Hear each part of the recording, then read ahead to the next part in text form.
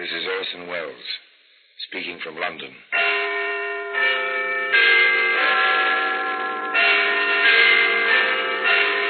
The Black Museum.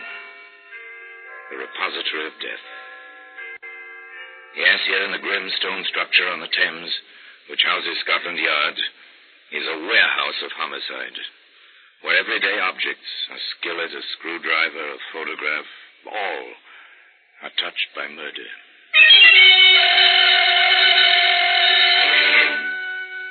Here's a .22 caliber pistol. It's a familiar object. You've seen one or its picture. You've never touched one. An elegant little weapon. Blue steel, mother of pearl inlaid grip. Beautiful in its dainty, snub-nosed wickedness. A lady's weapon, wouldn't you say, Pepper? Looks as if it wouldn't harm a fly. Pretty in its way, Inspector. Pretty and dangerous. There ought to be a law forbidding the manufacture of these toys. Every one of them is capable of death. Well, today, this little blue .22 can be found among the exhibits in the Black Museum.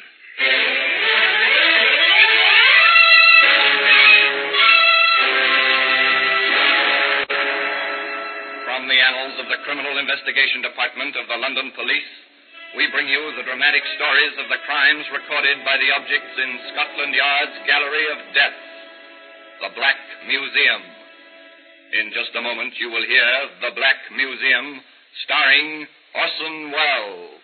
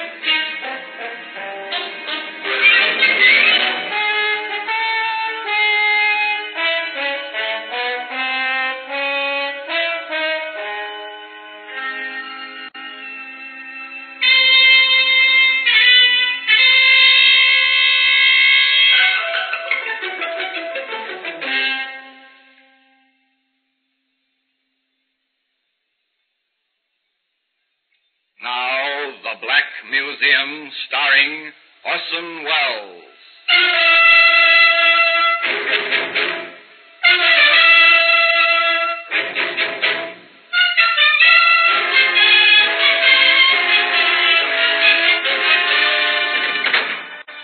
Well, here we are, in the Black Museum. Scotland Yard's Museum of Murder. It's an impressive place. The kind of echoing awe which comes from a vaulted ceiling and somber lighting. Weird, fantastic, with a harsh, real fantasy that comes with murder. Here lies death, and so neatly. Each object placarded with a small white card labeled with black lettering, name, place, date, disposition of the case. Here's an odd-looking ashtray, soapstone. It's carved rather nicely with the crouching figure of a woman.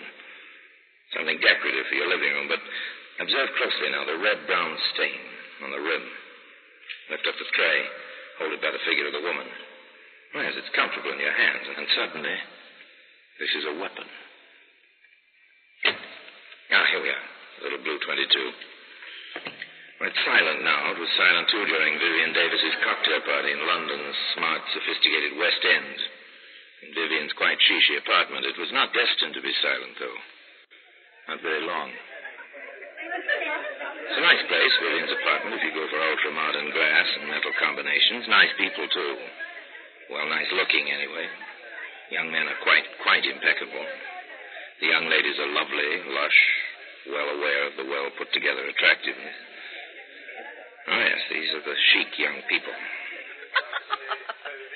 Larry, darling, have you been watching Vivian and Donald? What else, sweet? They are at dagger points, aren't they? Well, frankly, Larry, if Viv has one more martini, she'll kill Donald with a look. An alcoholic look, at any rate. But why all the fuss and bother? If Donald wants to play, she ought to let him. I know at least 3 males who are perfectly willing to give Viv a time, really. Mm-hmm. Including yourself, Larry, my sweet? No, darling, I'm the 4th. But then why bother? A trifle strange, isn't it? The ultra-sophisticated, the over-civilized, and yet, beneath the polish, the same old jealousy that you can find in savages. Oh, yes, simple jealousy. For instance, at this moment, Vivian herself is approaching the chrome and plastic bar where Donald is mixing a drink. Donald, haven't you had enough? You're quite tight, you know. Am I? Really? I asked you, Donald, haven't you had enough? I don't believe I have. Will you have one, dear? I've had enough, let me tell you. This is my party. You might be polite enough to pay some attention to me and a little less to that strawberry blonde. She's quite attractive in a leggy sort of way. Oh, yes, quite elemental beneath the polished surface. An interesting situation. It continues, of course, as long as the party lasts.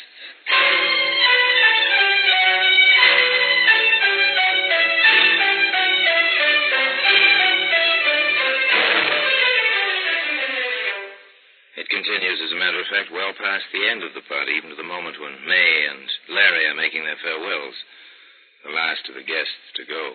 It was simply marvelous, Viv, darling. Just delightful. I always adore your parties, Viv. The liquor flows like water. Oh, thank you both for coming. My little parties wouldn't be the same without you. Isn't that so, Donald? Huh? Yes, of course. Coming, Donald Lawson? Well, I don't exactly... Oh, Larry, please. What? Oh, put my foot in it, haven't I? I'm sorry, old man. Au revoir, Viv. Let the martinis run again sometime soon. Bye, darling. Ring me, won't you? Oh, soon, darling. Quite soon.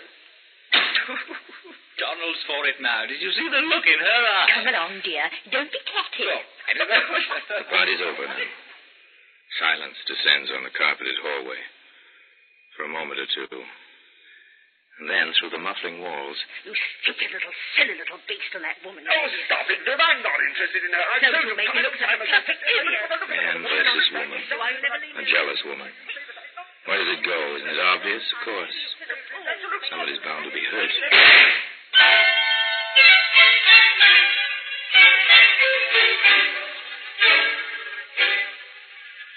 Inspector Summers and Detective Pepper arrive quickly from the yard. This seems to be the weapon, Inspector. A .22. Blue steel, mother-of-pearl grip. A lady's weapon, wouldn't you say, Pepper? Looks as if it wouldn't harm a fly.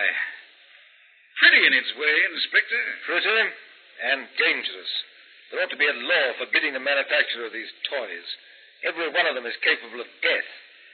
Funny. What is? The body. Out here. On the landing. Yes. Well, we'll find the reason for that shortly. Not much blood. 22s don't make much of a hole. Stay here, Pepper. I want the pathologist to see the body before it goes to the morgue. You know the procedure. I'll be inside with the prime and only suspect. Yes, sir. I understand.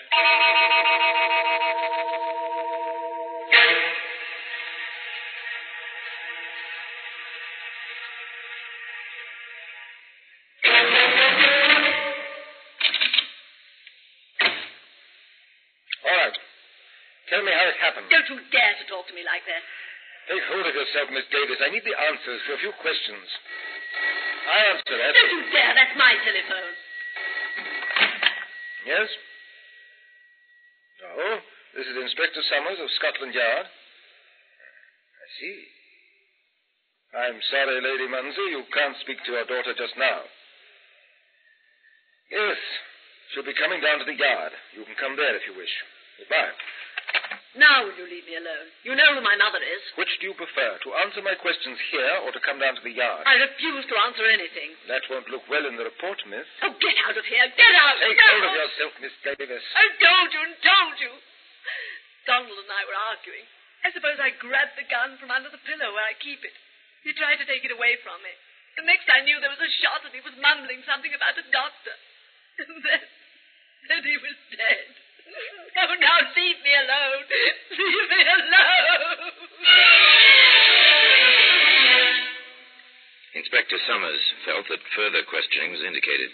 The location he chose was his own office at the yard. Where did you get the gun, Miss Davis? My husband gave it to me several years ago. Are you married? I was. I'm divorced.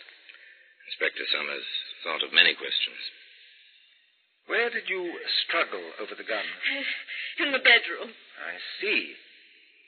Why do you use linoleum for a floor covering in the bedroom? Oh, because it's easy to keep clean, and because it's chic, and because... Oh, what has that to do with Donald? I'm asking the questions, Miss Davis. Oh, yes, there were many, many questions.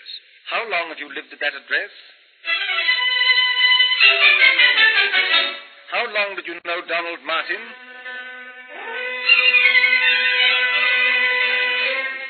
Have you ever bought any ammunition for that gun?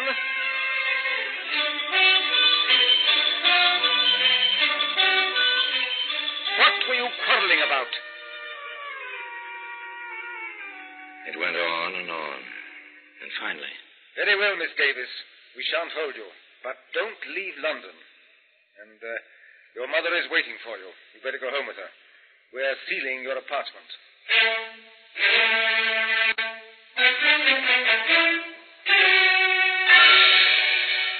An inconvenient matter, violent death from a gunshot wound. Apartments are sealed, people investigate. One's whole life is turned inside out. And then there are the experts.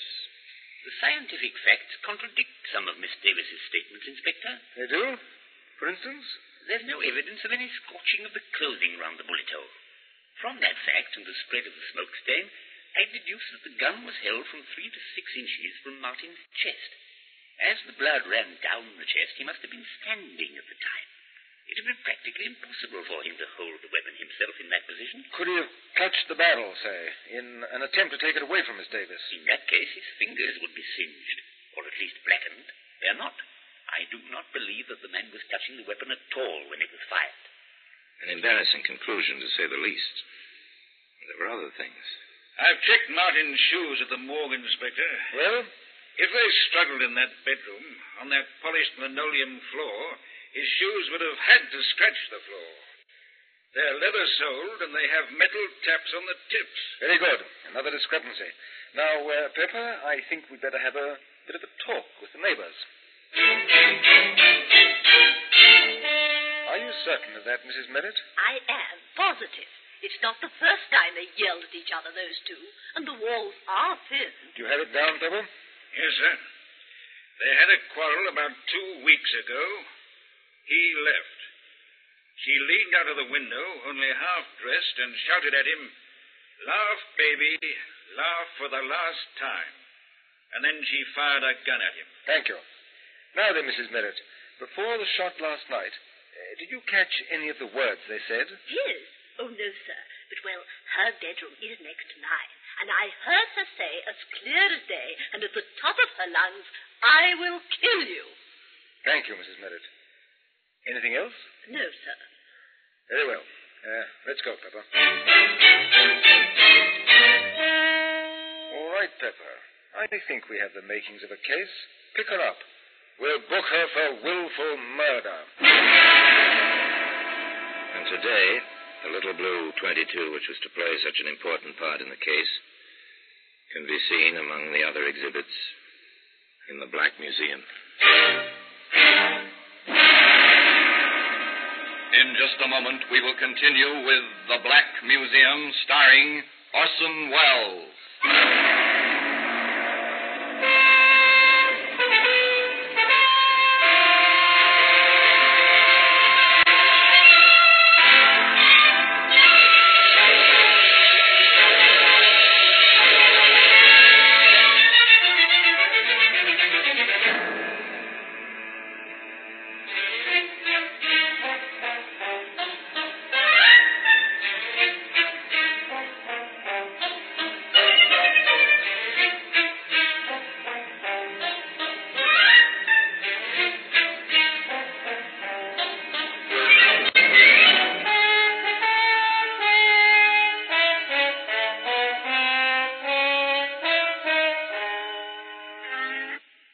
And now we continue with The Black Museum, starring Orson Welles.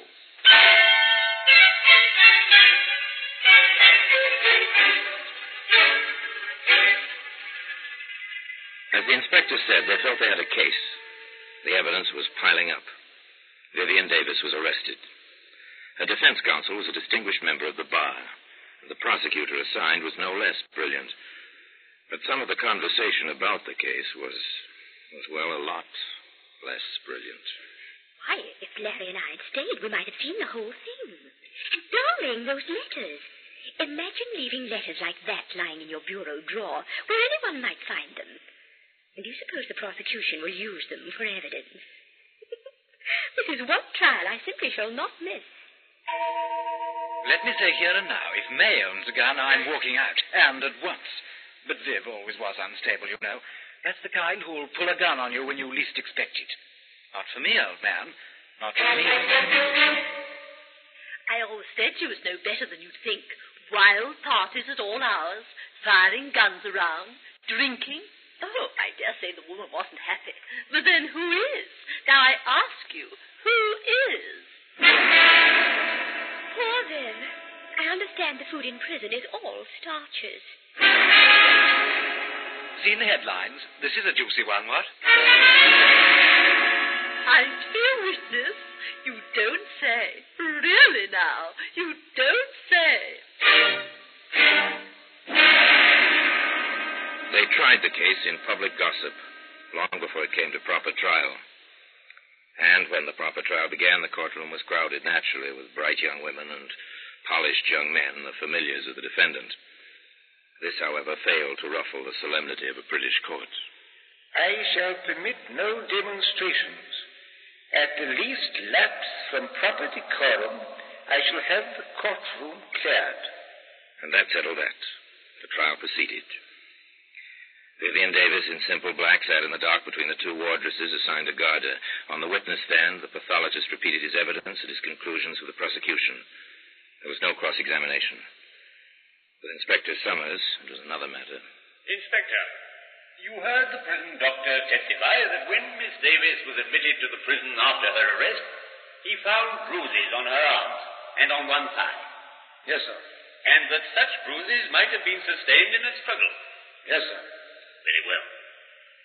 Now then, in your experience, have you found that when one person handles a gun, that person's fingerprints are usually found on the weapon? That has been my experience. However, if two parties struggled for possession of a certain weapon, would there be fingerprints? In most cases, no, sir. They tend to smudge or eliminate each other's prints. This weapon, which you've identified and which has been entered in evidence as Exhibit A, did you find this weapon at the scene of the alleged crime? I did. Did you examine it carefully? I did.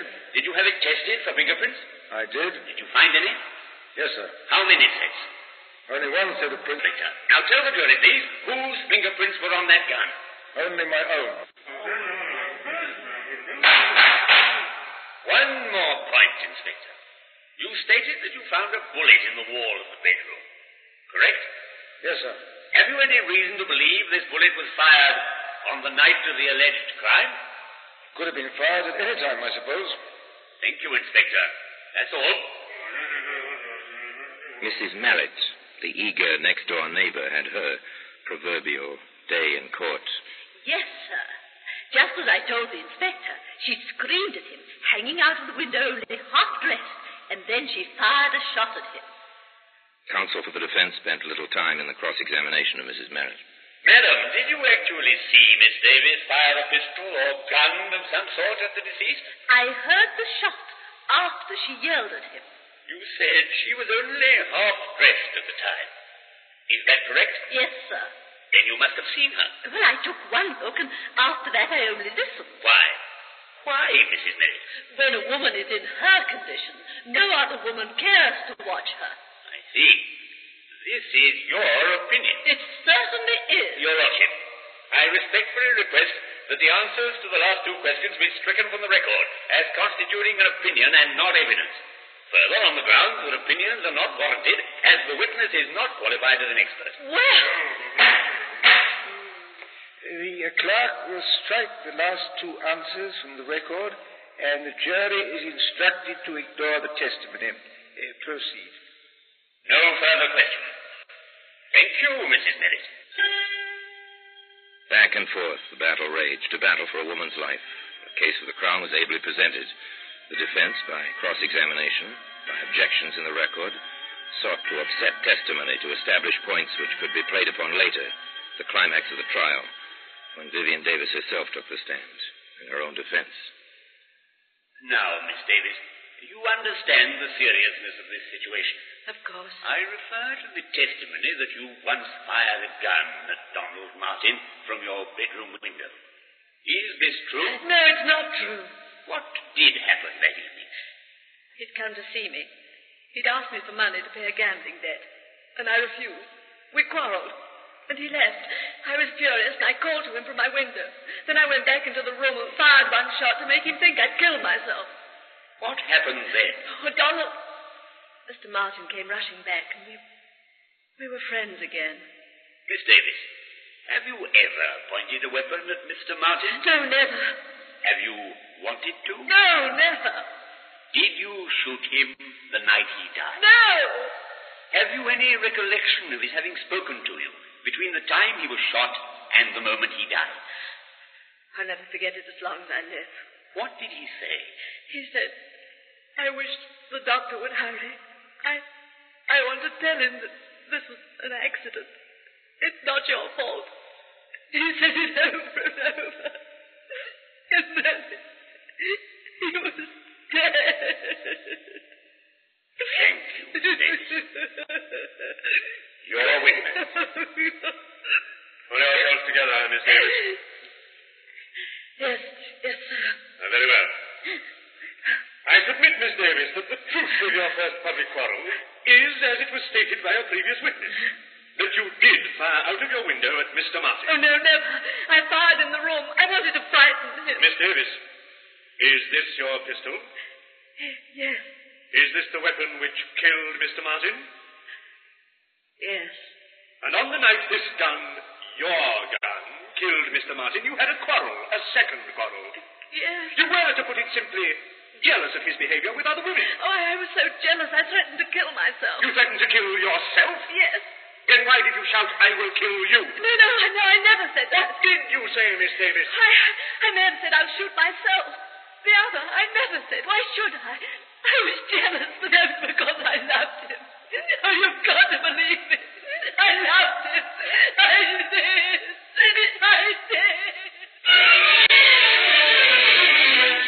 There was more, much more, over and over. But they never managed to shake her on the essential points. I never pointed a gun at Donald in my life. And, of course... I never said I'd kill him. I said I'd kill myself. At long last, with Vivian Davis on the verge of collapse, the prosecutor let her go. Shortly thereafter, the defense rested. Summations were brief. For the prosecution... This woman is guilty of the crime with which she is charged. There is no doubt in our minds, nor should there be any in yours, that she held the pistol and fired the shot. For the defense... It is clear that no woman kills the man she loves, despite the violence of their quarrel. This was an accident. It is clear that it was an accident. The presiding justice was clear and concise in his charge to the jury. The gentlemen of the jury, in conclusion, let me advise you there are three possible verdicts you may return under the present indictment. Guilty of murder, guilty of manslaughter, or not guilty of any offense. I commend the accused to your most painstaking deliberations. The jury filed out. They stayed out for 2 long, weary hours. There was chatter in the courtroom. There always is. But even the gossip was subdued. Everybody waited. Waited. It seems perfectly incredible. An early trial, and I've been in on it since the beginning. I do hope the judge wasn't as much against her as he seemed to be. It was really too exciting for words. I've had more dinner invitations because I know Viv. Oh, well, after all, the poor girl might be hanged, you know. Oh, grisly thought. Well, for my part, even if she gets off, there'll be one advantage. She'll never be my neighbor again. And that will be an improvement, I'd say.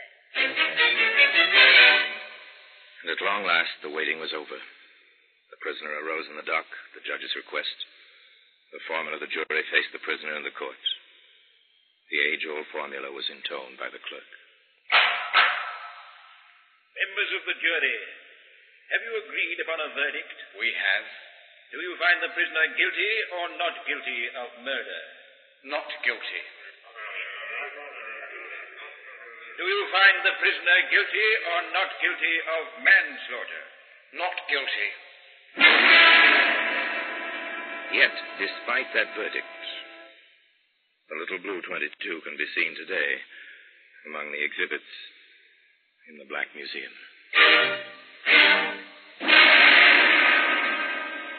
Orson Welles will be back with you in just a moment.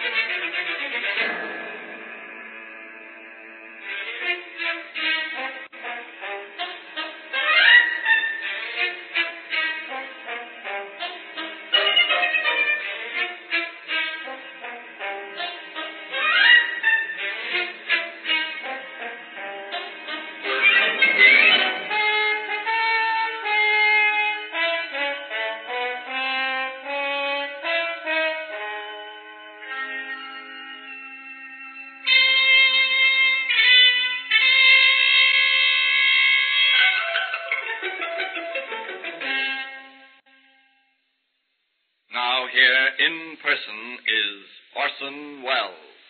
Yes, they let Vivian Davis go free. In many minds, the question was, and still is, did Vivian Davis get away with murder? Frankly, I don't believe anyone gets away with murder. Murder stays with a killer, twisting mind and heart and soul, even in the unsuspected and therefore unsolved cases. Where Vivian Davis was concerned, perhaps the real crime was insecurity and the kind of violent jealousy that grows from fear. I don't know. That's for the psychologists, not for you and I to decide. Meanwhile, the little blue 22 remains in its customary place in Scotland Yard, in the Black Museum. And now, until we meet again next time, in the same place, and I tell you another story about the Black Museum, I remain, as always, obediently yours.